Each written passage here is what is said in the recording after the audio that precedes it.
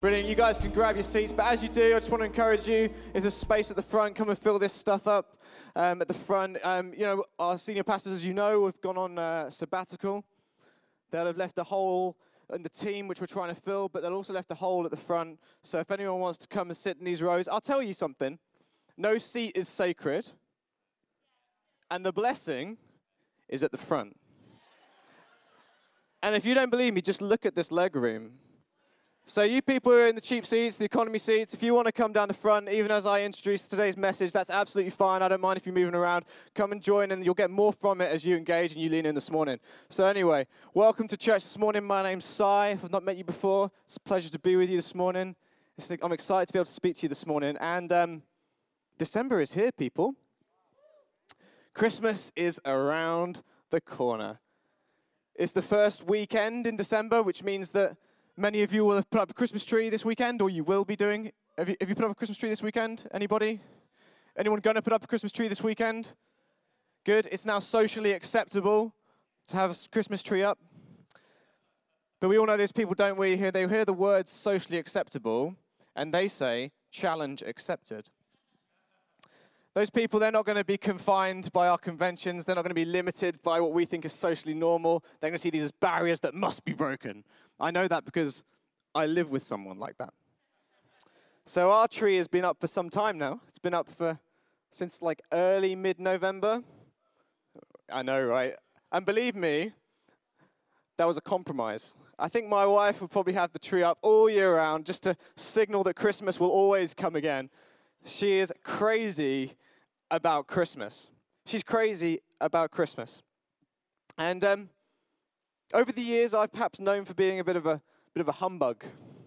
I know you look at me and you think, oh no, not you, you're so jolly. But sometimes I can struggle to enter into the Christmas spirit. I'm trying to change things now because we've got children, and I want to really get excited about the season. But there's something that always holds me back. And I will tell you what it is. Because it's not the festive fun. Everyone loves a bit of fun. I love fun as much as the next person. And it's not the food. Everyone loves Christmas food. It's not the presents. And you'll be pleased to know it's not spending time with friends or family. I'm all for that. It's Christmas music. Oh, it's better than last service. Last service, it was like 90%. I lost 90% of the room last service. But it seemed like it was more sort of 70% this service. Yeah, I don't know what it is. It just lacks something for me. Certain quality. That it's not good. It's just, I don't know, I can't get cheerful when I listen to Christmas music. And if you were in my position, I think you'd find that too, because it's on all day, every day in our house. So when I come home from work and I walk into the kitchen, it's like a department store.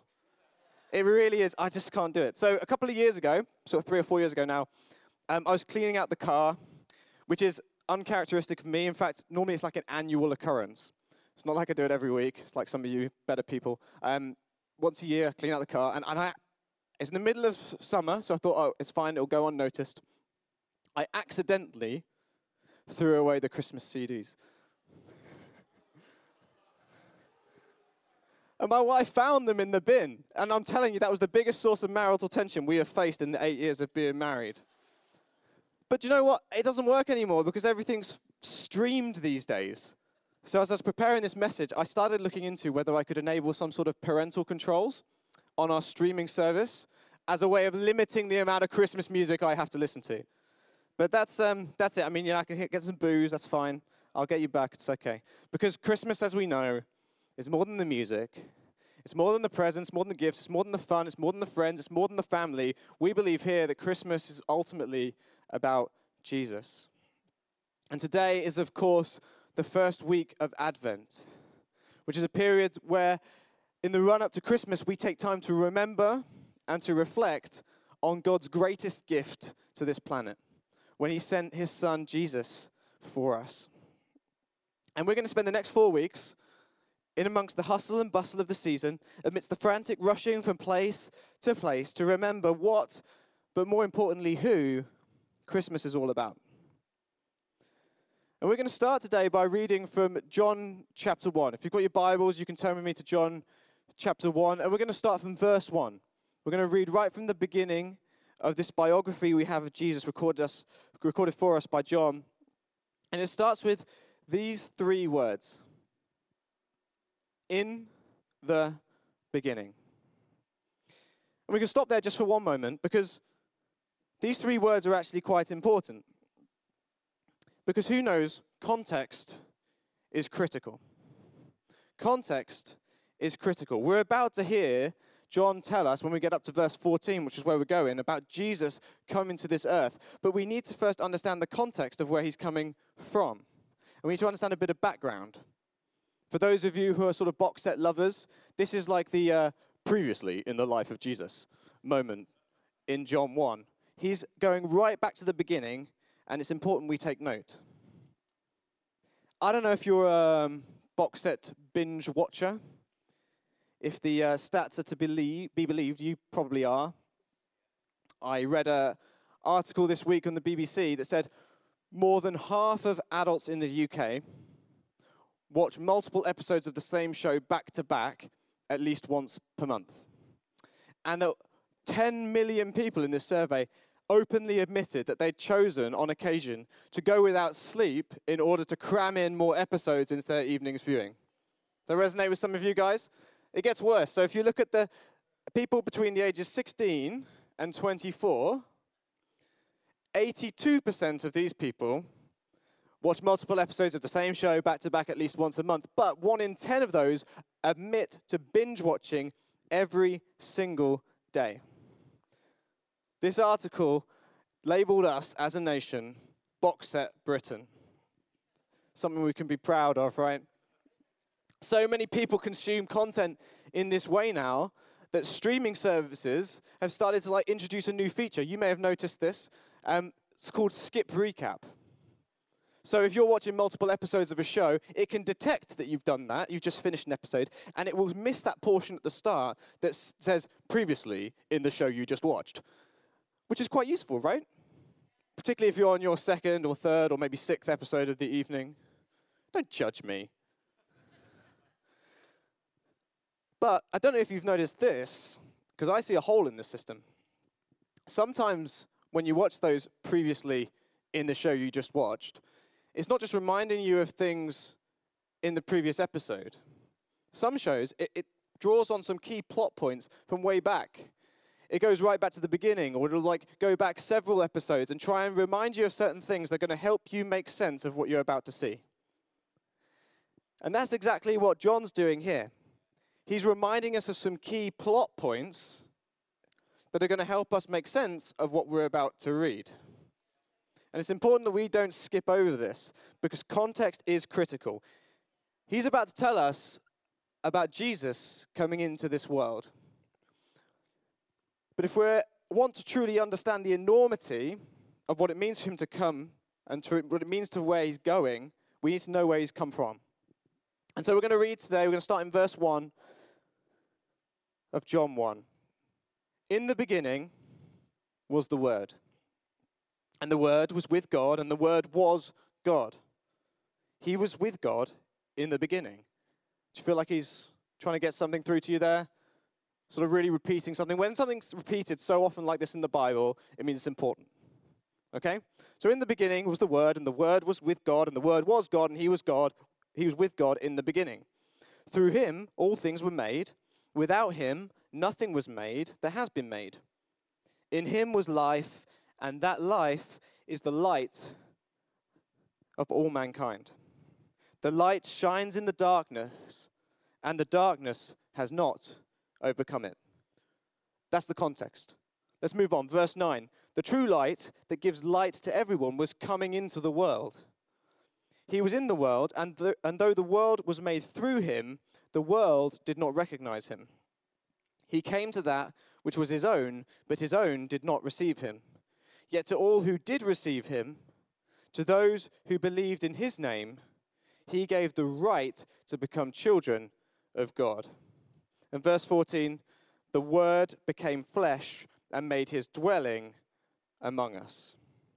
The Word became flesh and made his dwelling among us. So without that context, that final verse could be quite confusing. You know, what is the Word? Which word was it? How can a word become flesh? But with the context, we now know that the Word was Jesus, that he existed before time, that he was part of orchestrating the whole of creation, that he was with God, and that he was God himself. It's important. Context is critical. Verse 14 in the New Living Translation says this: "So the Word became human and made his home among us." I want us to focus on this word, home. Because for many people, when they think of Christmas, they think of home. The weeks running up to Christmas are some of the busiest times on the roads as many travel near and far to be with friends or family. Many Christmas songs, which you now know I really don't like, devote their entire song to talking about the topic of traveling home for Christmas. Many people have a desire to be home for Christmas. And we've even called this series Coming Home for Christmas.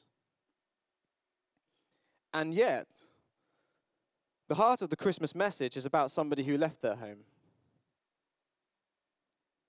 Jesus left his heavenly home to come to our home, to come into our hearts.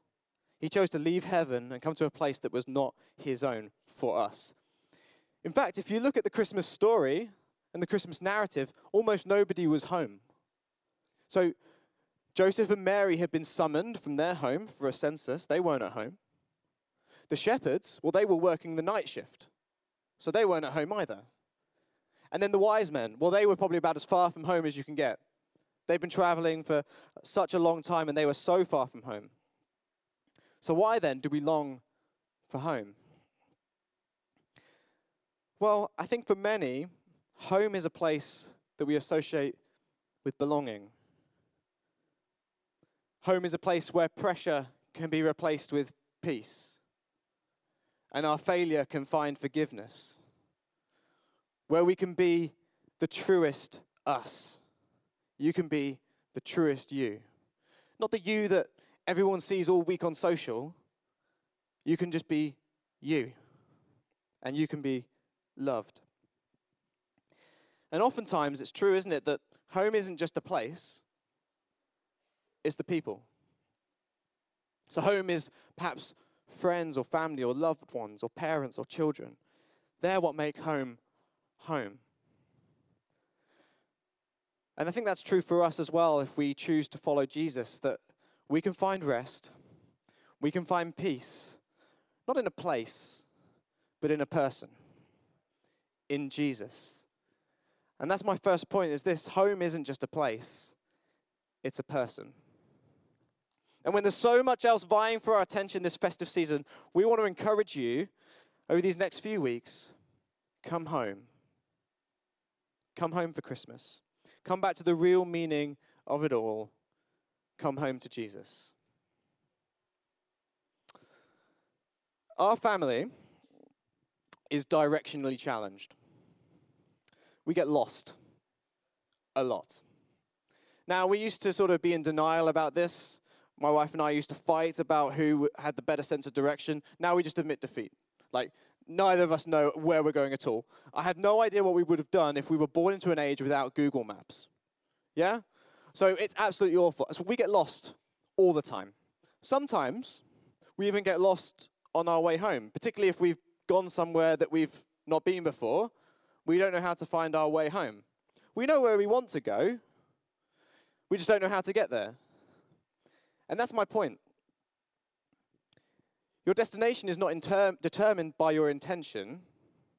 Your destination is determined by your direction. So you might know where you want to go, but unless you know how to get there, you're not going to get there. Our destination is determined not by our intention, but by our direction. So you can have the best will in the world, but if someone knocks you slightly off course, then you're going to be far from where you plan to be.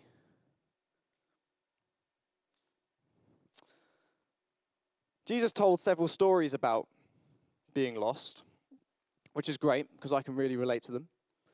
And maybe you can too. Hopefully you can relate to these stories. But if you're one of those people that's just been blessed with that sense of direction, I both envy you, but I pray that you will find some relevance in these stories.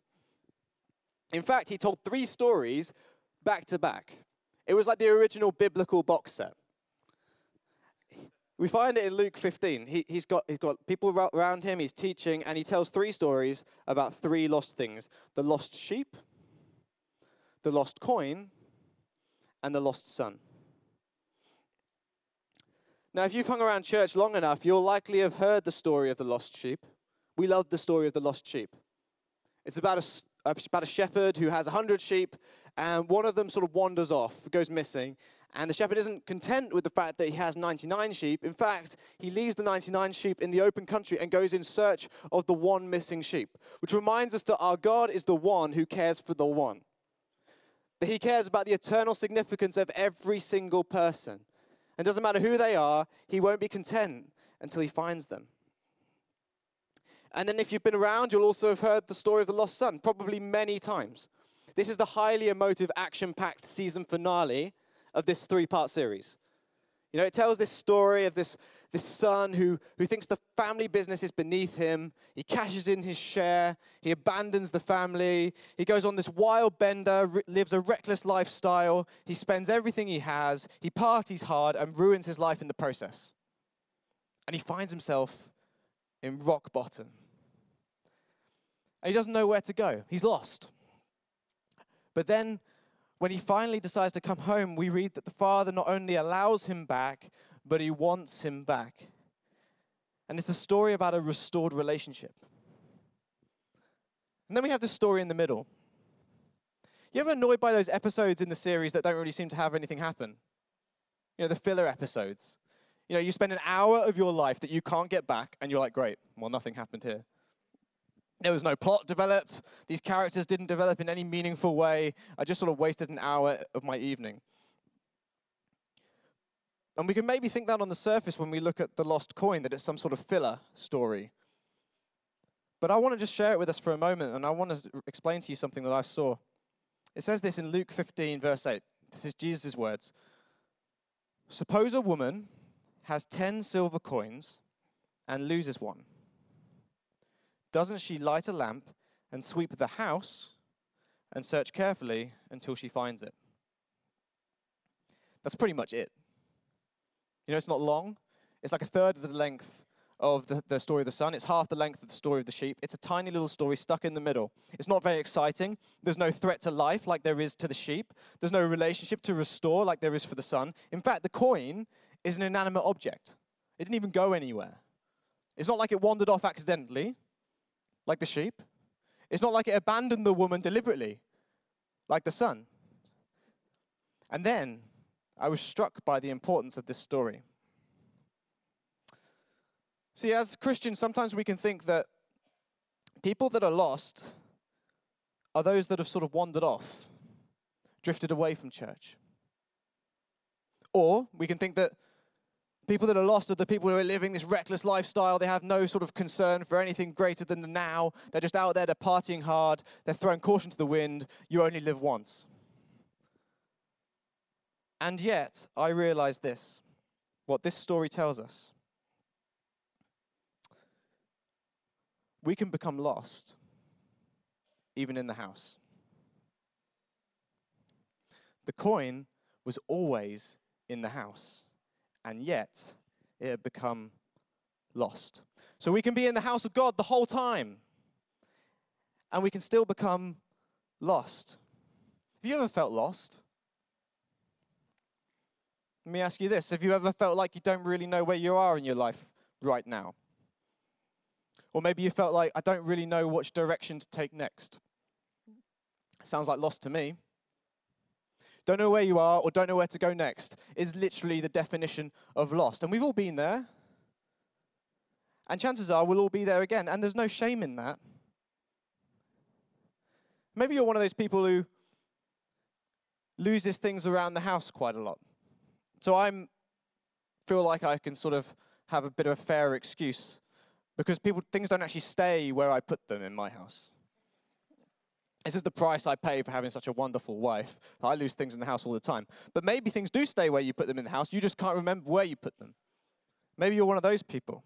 And you know, they're there somewhere, but you don't know exactly 100% where. They're there somewhere. They're just buried under a pile of other stuff. And if you had to find them, you know you could, but you don't know quite where they are. And because you know they're there somewhere, you think, it's not too much of a big deal, right? Well, I want to ask you this. If you don't know where it is, it's technically lost to you. And I think sometimes our lives can be a bit like this. If we haven't seen something in our lives for a little while, we can forget where it is altogether. We can forget exactly where it is. We know it's important, and if we had to find it, we probably could drudge it up, but it's probably buried there under another whole pile of things that come into our lives. And my question this morning is this, around these three things. What things in your life have become buried under a pile of less important things? When was the last time you truly felt joy? Where were you the last time you really felt accepted? And have you, somewhere along the way, misplaced your peace? These three things, I think we can lose, even as we're in the house. And they might not have gone anywhere, but unless we know where they are, they're essentially lost to us, just like the coin. It's there somewhere, but we don't know. And as I was preparing for this message at the start of this series, I realized that just because many of us here will consider this place here, C3 Church, to be our home, it doesn't mean that we can't lose sight of some of the important things in life. Even as we live for God as wholeheartedly as we're able, things can become lost even in the service, even as we serve God. Which is why my title for today's message is this: Missing in Action. What things have we lost along the way? And I want to spend the remaining time we have today talking about how, in the busyness of it all, in amongst the comings and goings of being part of a modern church community, we can do three things. How we can learn to truly accept God's acceptance, how we can protect our peace, but first I want to talk about this: how we can guard our joy. So my first point is this: in order to guard our joy, we must find grace for the grudge. One of the biggest joy killers in life, apart from Christmas music, is unforgiveness. When we hold a grudge. And it's funny because we use this phrase, hold a grudge, like the same way we use the phrase, hold a pen or hold a book. Like we're really in control, and if at any time we wanted to, we could just put these things down.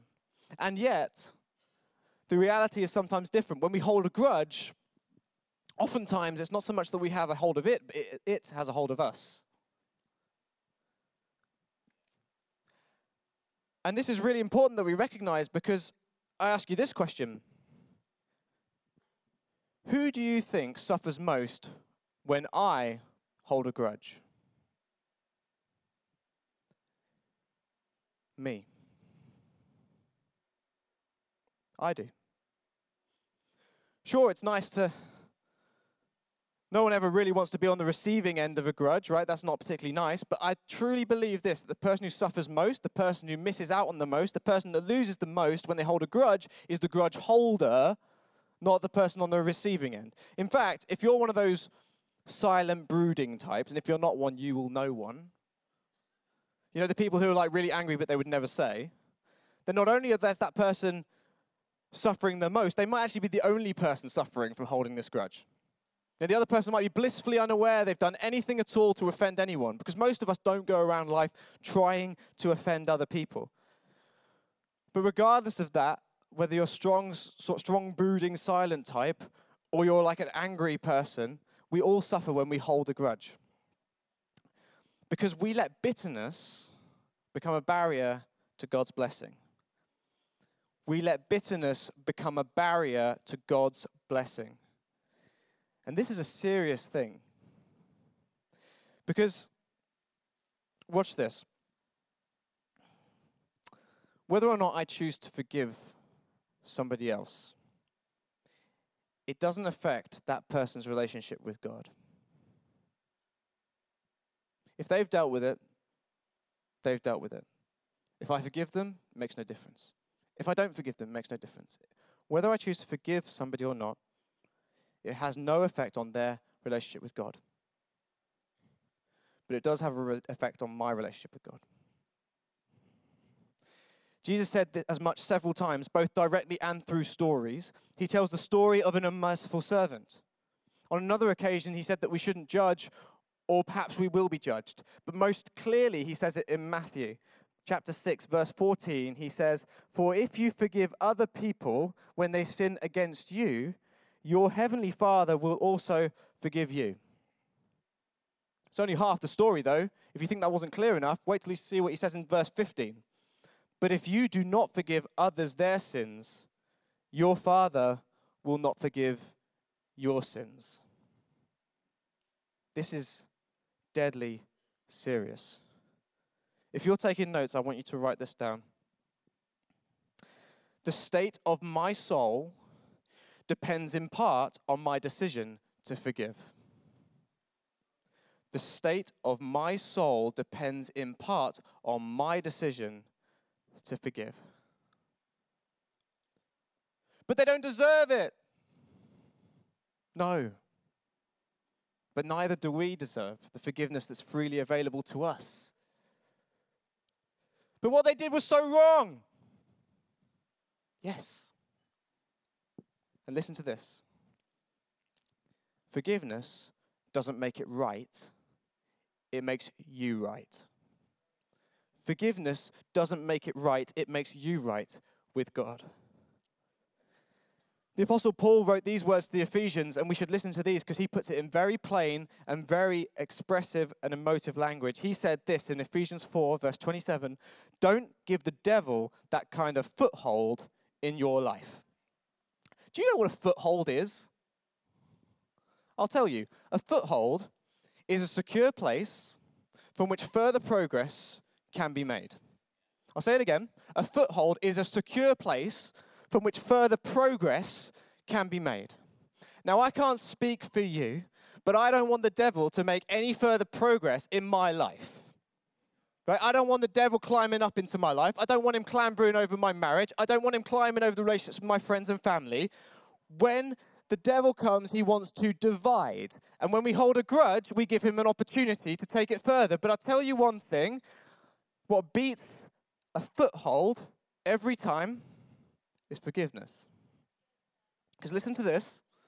When we forgive, the foothold disappears. And when the foothold disappears, the enemy falls. When we forgive, the foothold disappears. And when the foothold disappears, the enemy falls. We absolutely must find grace for the grudge. Secondly, this. If we are going to be people who learn to accept God's acceptance, then we must shake off the shame. We must shake off the shame. For many, home is supposed to be a place of acceptance. A place where you can be the truest you, we said it already, and be loved just for who you are. Not for the witty tweets and not for the posy selfies, not for the work you do and your job. Just for you. Just for being you, where people truly know you and yet still accept you. And I've got good news for you. In fact, this is the good news. If you have accepted Jesus, God has accepted you. If you have accepted Jesus, God has accepted you. But for many, there's a recurring and nagging thought that stops us truly experiencing this acceptance. And that's the thought that we're not good enough.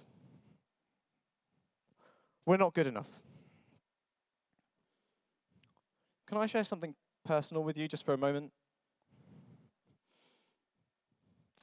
For many years of my life, I found myself limited by the feeling that I wasn't enough.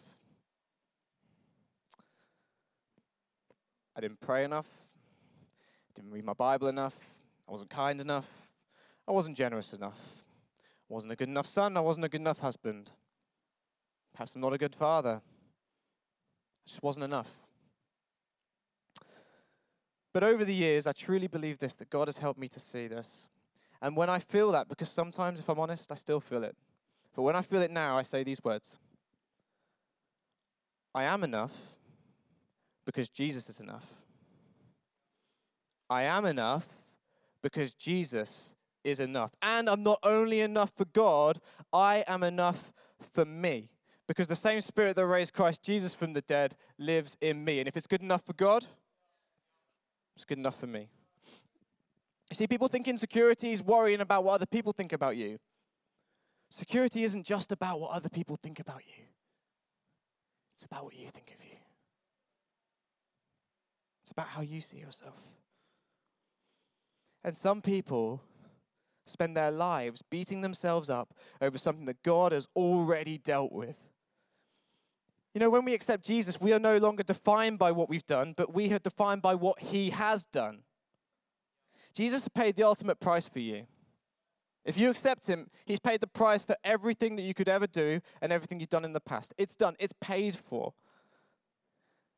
But for some people, accepting God's forgiveness is kind of step one. It's the easy bit.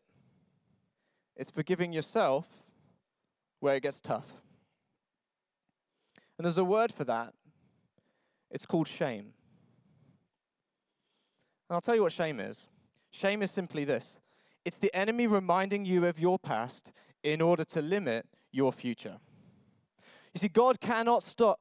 God's forgiveness for you cannot be stopped by the enemy. The enemy cannot stop God forgiving you, but he can stop you feeling forgiven.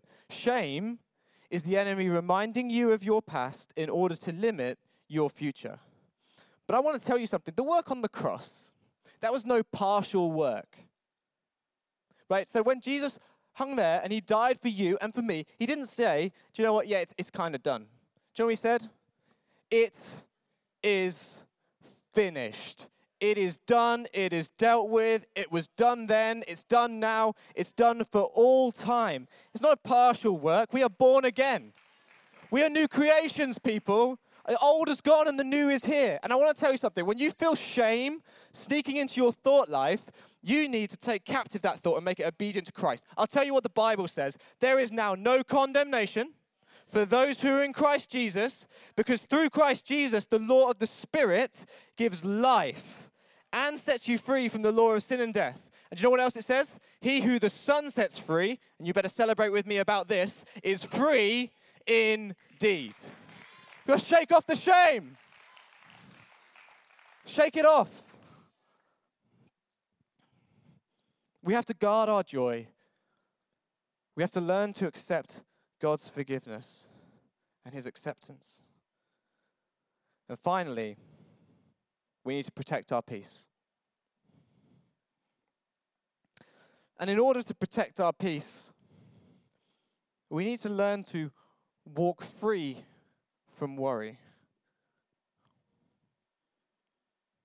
It seems there's no escape today from the pace in which we live life.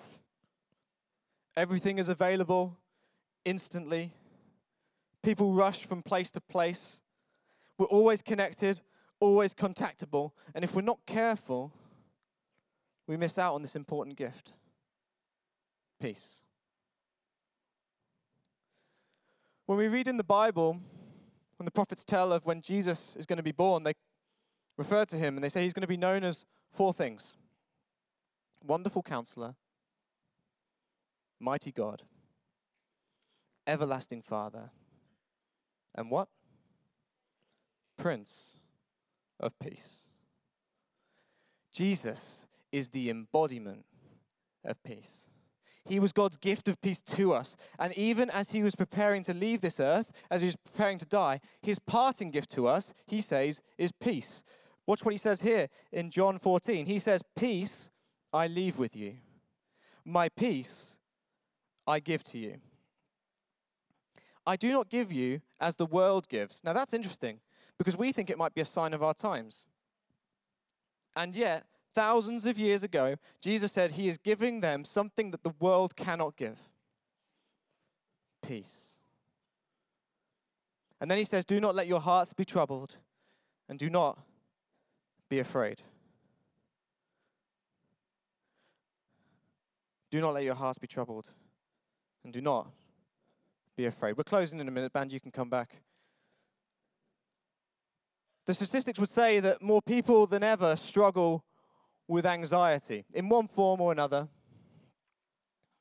The definition I found of anxiety is this: a feeling of worry, nervousness, or unease about something with an uncertain outcome. Do you worry? Do you worry about whether you'll have enough money? Do you worry about whether your kids will grow up to be nice people? Do you worry about your health or that of a family member or a friend? Do you worry about your job? Or maybe you just worry about England's chances in the World Cup. I worry. Sometimes about the small things, sometimes about the big things, but always about the uncertain things. See, this definition rings true for me. Things that are certain, they don't cause me to worry. They're in my control, or they're in control. It's the things that are uncertain that cause me to worry. It's because I don't know what's going to happen, and oftentimes I can't control the outcome. And I like to be in control. And chances are, you do too. And this is why I believe that peace is something that the world can never give. Because there are things that are not and can never be in human control. But we believe in a God who is in control. He knows the beginning from the end, and he knows that squishy bit in the middle. And so I believe this, the antidote to worry is surrender. Surrender control. In Philippians 4, verse 6, Paul writes and he says, "Do not be anxious about anything, but in every situation, by prayer and petition with thanksgiving, present your requests to God. And the peace of God, which transcends, which means goes beyond all human understanding, will guard your hearts and minds in Christ Jesus." Do not be anxious. Present your requests to God, and the peace of God will guard your hearts and minds. Do you know there's something that comes from surrender? Security. Some things will never be in our control. Surrender control. So when anxiety attacks, surrender. Don't surrender to the anxiety. Surrender control to God. Worry will make a fool of us all. Fear will make a slave of us all. We sung earlier, didn't we? And we'll sing again. We do not have to be slaves to fear because we are children of God. Because when we cast our cares onto Him, we can truly walk free from worry because He cares for you. Do you know He cares for you? He knows everything about you. He knows you, the truest you, the inner you. And He loves you. And He won't let your foot slip. We're closing now, but as I do, I just want to invite you, as we start this journey together towards Christmas, to not get lost along the way. In the busyness of life, to not lose sight of these three important things. We must guard our joy and find grace for that grudge. Who do you need to go and forgive? We need to learn to accept God's acceptance and shake off the shame that will so readily hold us back and limit us. And we need to protect our peace and learn to walk without worry. And finally, let's choose to remember this Christmas what it's all about. Not the fun, not the food, not the friends or the family, or even that Christmas music. Let's remember it's about Jesus who left His home on a rescue mission for you and for me, to start step one of God's magnificent and wonderful plan for the redemption of mankind, to restore us to a relationship of Him in Christ Jesus. Come, why don't we stand together, and why don't we worship God?